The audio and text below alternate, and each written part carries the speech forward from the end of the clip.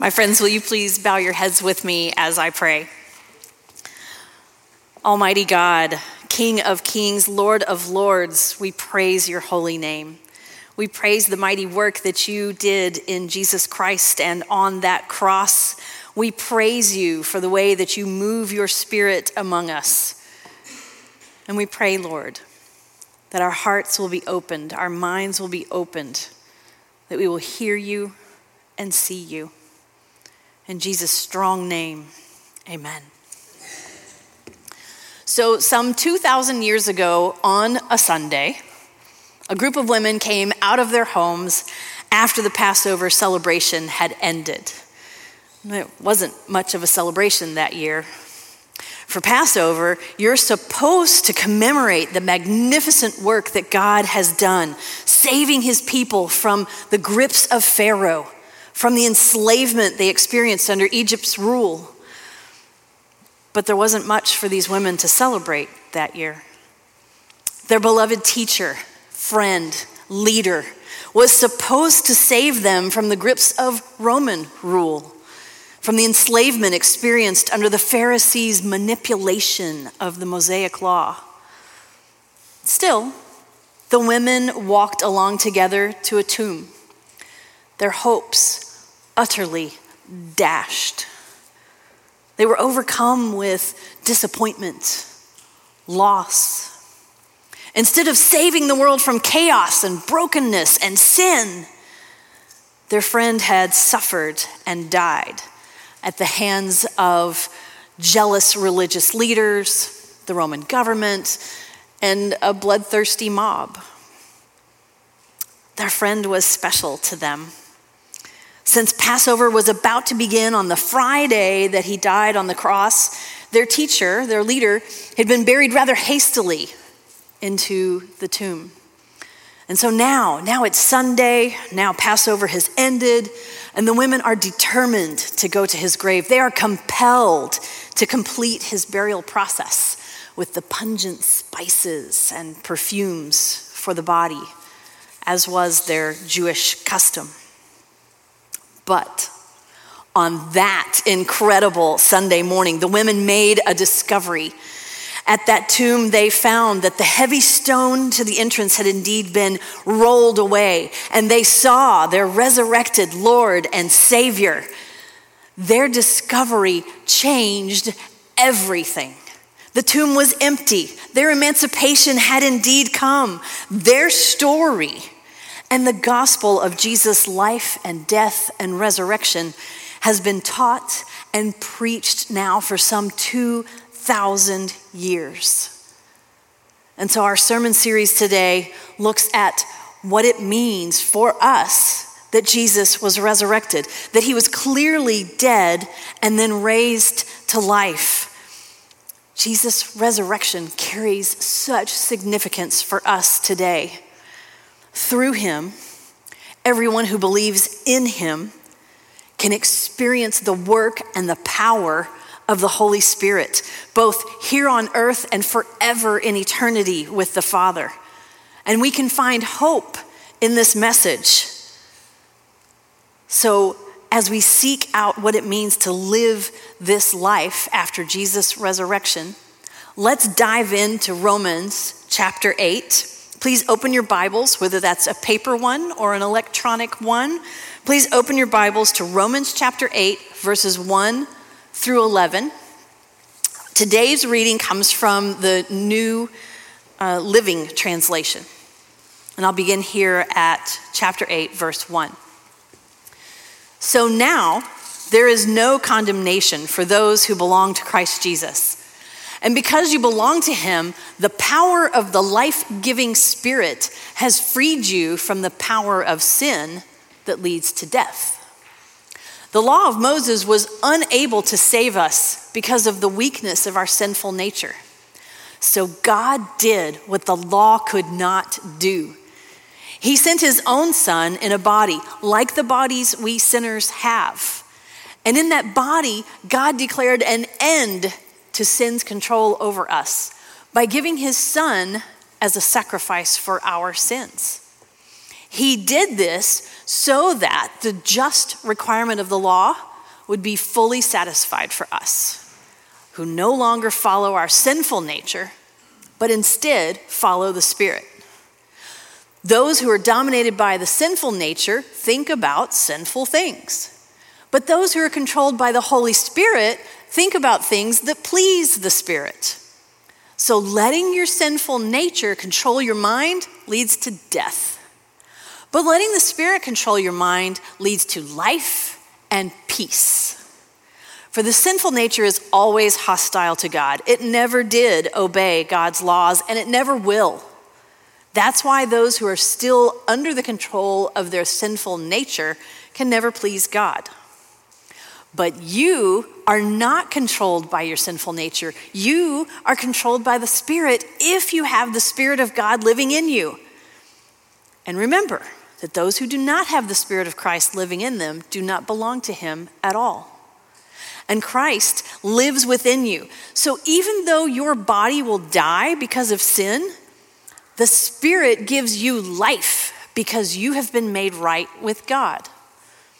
The Spirit of God, who raised Jesus from the dead, lives in you.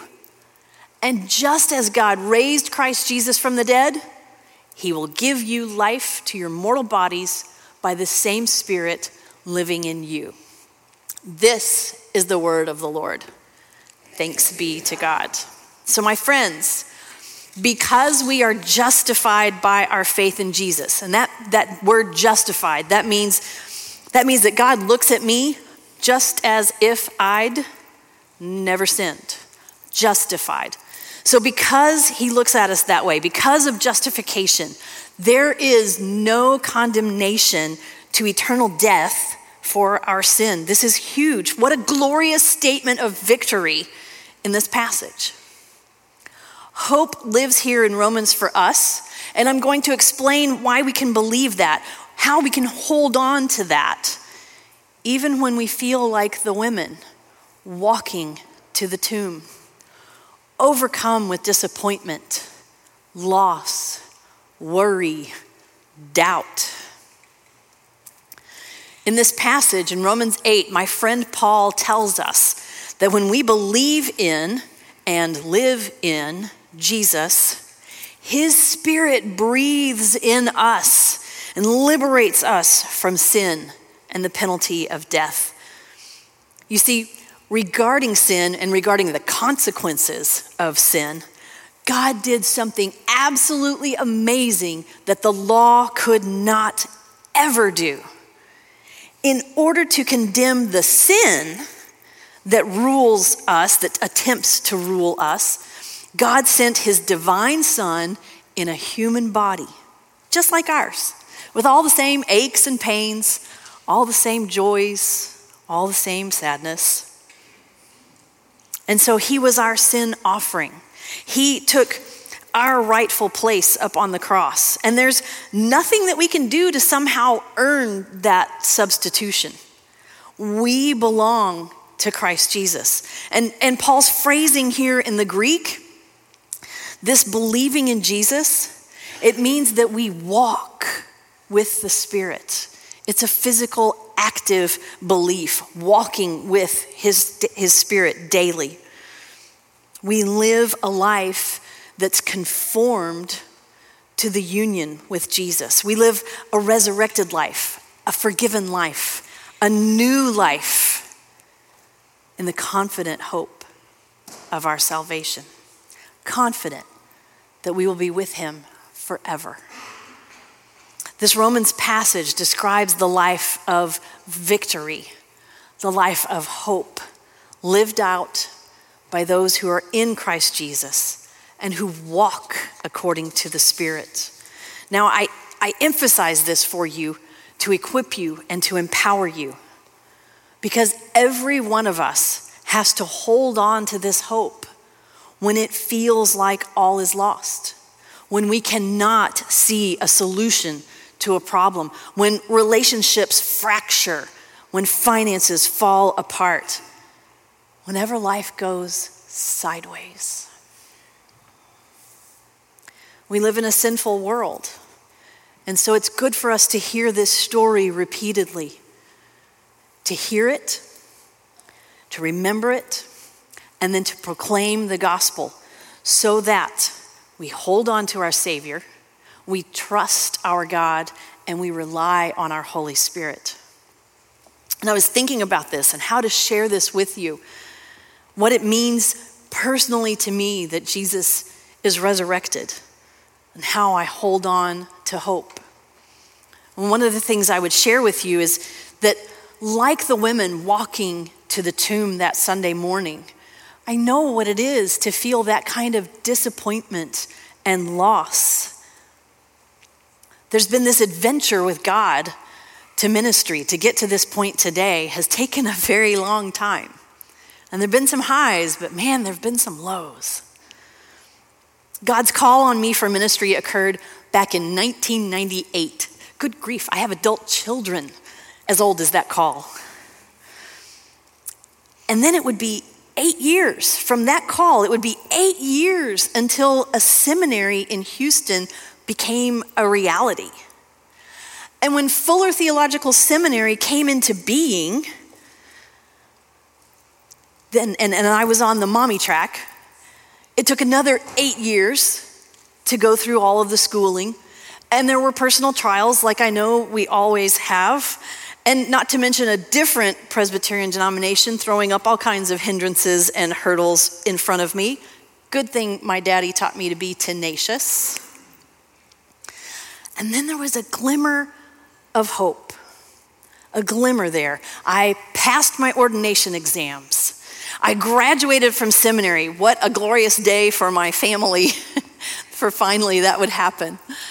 And in our new denomination in ECO, I was examined by the Presbytery of Texas. I was deemed worthy to receive a call.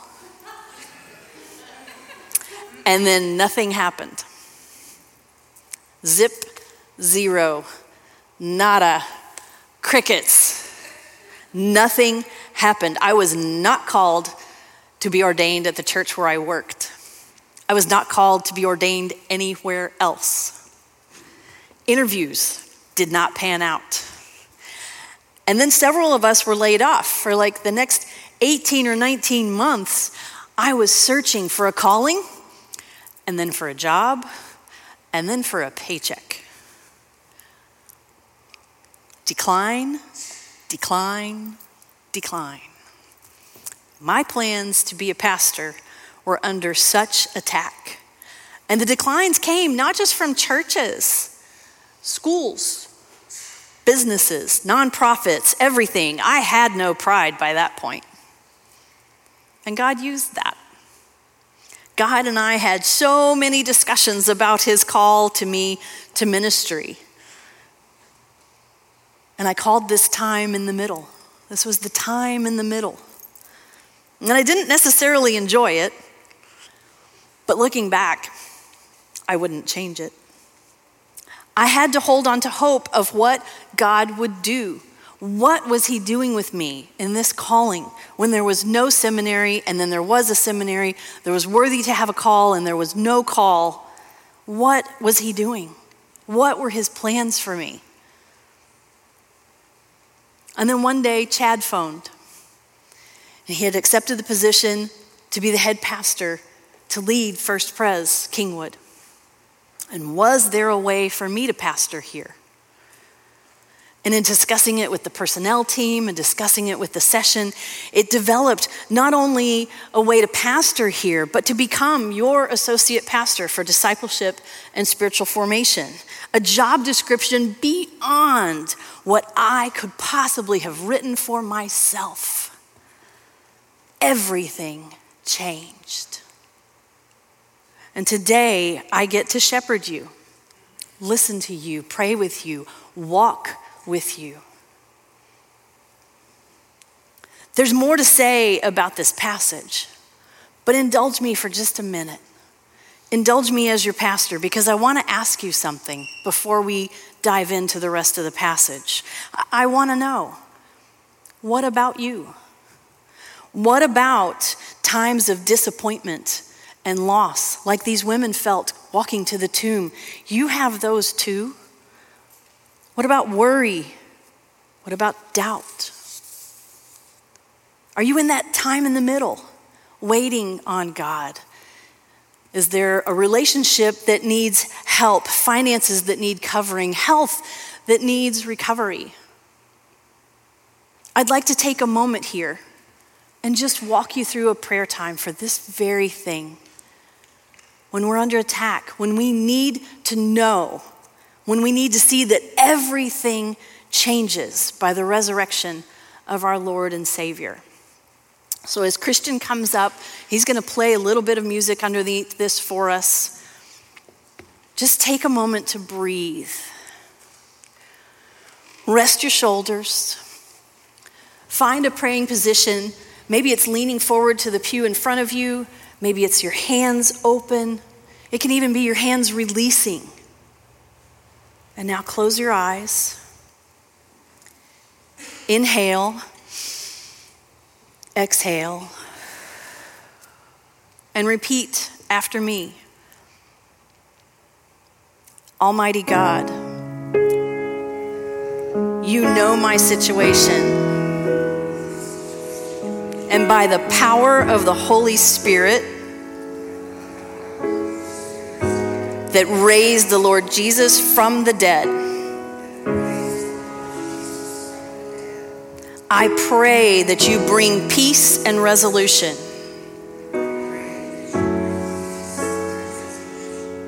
Holy Spirit, move in my life.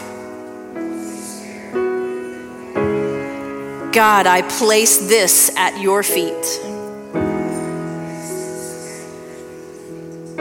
And my friends, pray silently now.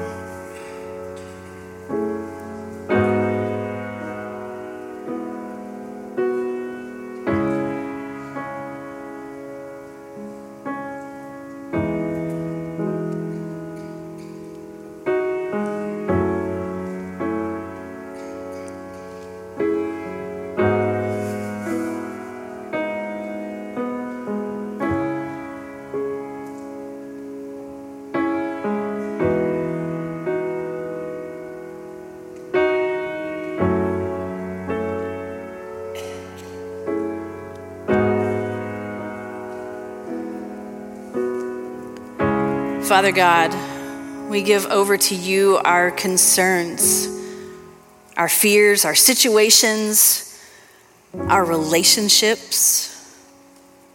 We let go of our human control. We desire to walk in your Spirit.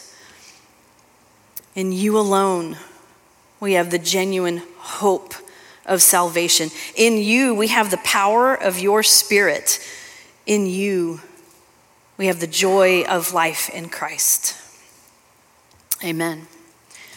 So, as I mentioned, there's more to say about this passage, and I'll highlight for you 3 verses here.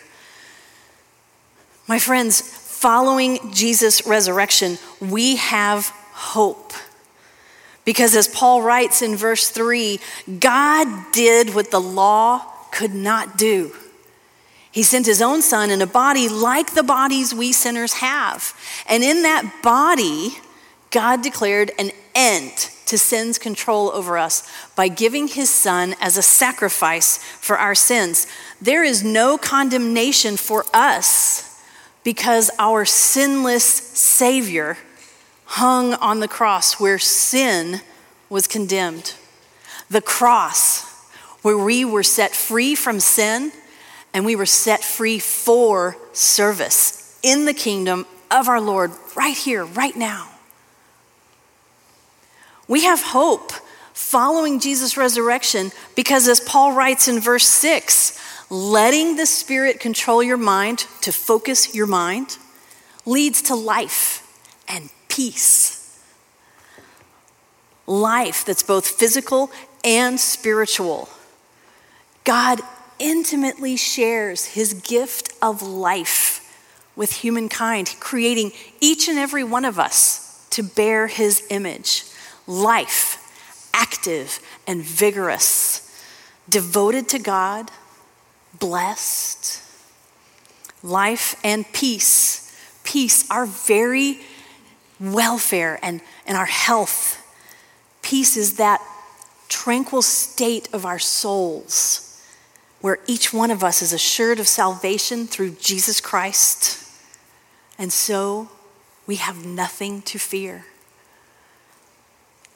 And then, church, following Jesus' resurrection, we have hope because Paul writes this in verse 11. The Spirit of God who raised Jesus from the dead lives in you. The Spirit of God lives in you. This is an astonishing statement for Paul to make here. So consider this, just like in the Gospel of John, the beloved disciple, that very first chapter where he writes about Jesus, the Word, he says that the Word dwelt among us. That's what this is. That's that same dwelling. Because of the resurrection of Jesus Christ, we have the Holy Spirit dwelling in us all of our days. He's there to be our guide, to be our comforter, our paraclete. He is there to intercede and pray for us with sighs too deep for words. The Spirit of God dwells in you. That same Spirit who raised Jesus from the dead, the same power lives in you and works through you to share the gospel with that one other someone who needs to hear the love, the forgiveness, the acceptance that they will find in Jesus Christ as their Lord and their Savior. So what difference does the resurrection make? What difference does it make that Jesus was raised from the dead? From that Sunday morning discovery 2,000 years ago, when that group of women found that empty tomb, to today, Jesus' resurrection changes everything. And to God be the glory forever and ever. Amen. Heavenly Father, you have changed us through the resurrection of Jesus Christ. You have made us the body here on earth. Send us from this place to do the work of the Spirit, to proclaim your gospel far and wide, to share it with just one other someone. Lord, grant us courage because we already have the power of the Holy Spirit. In Jesus' name we pray. Amen.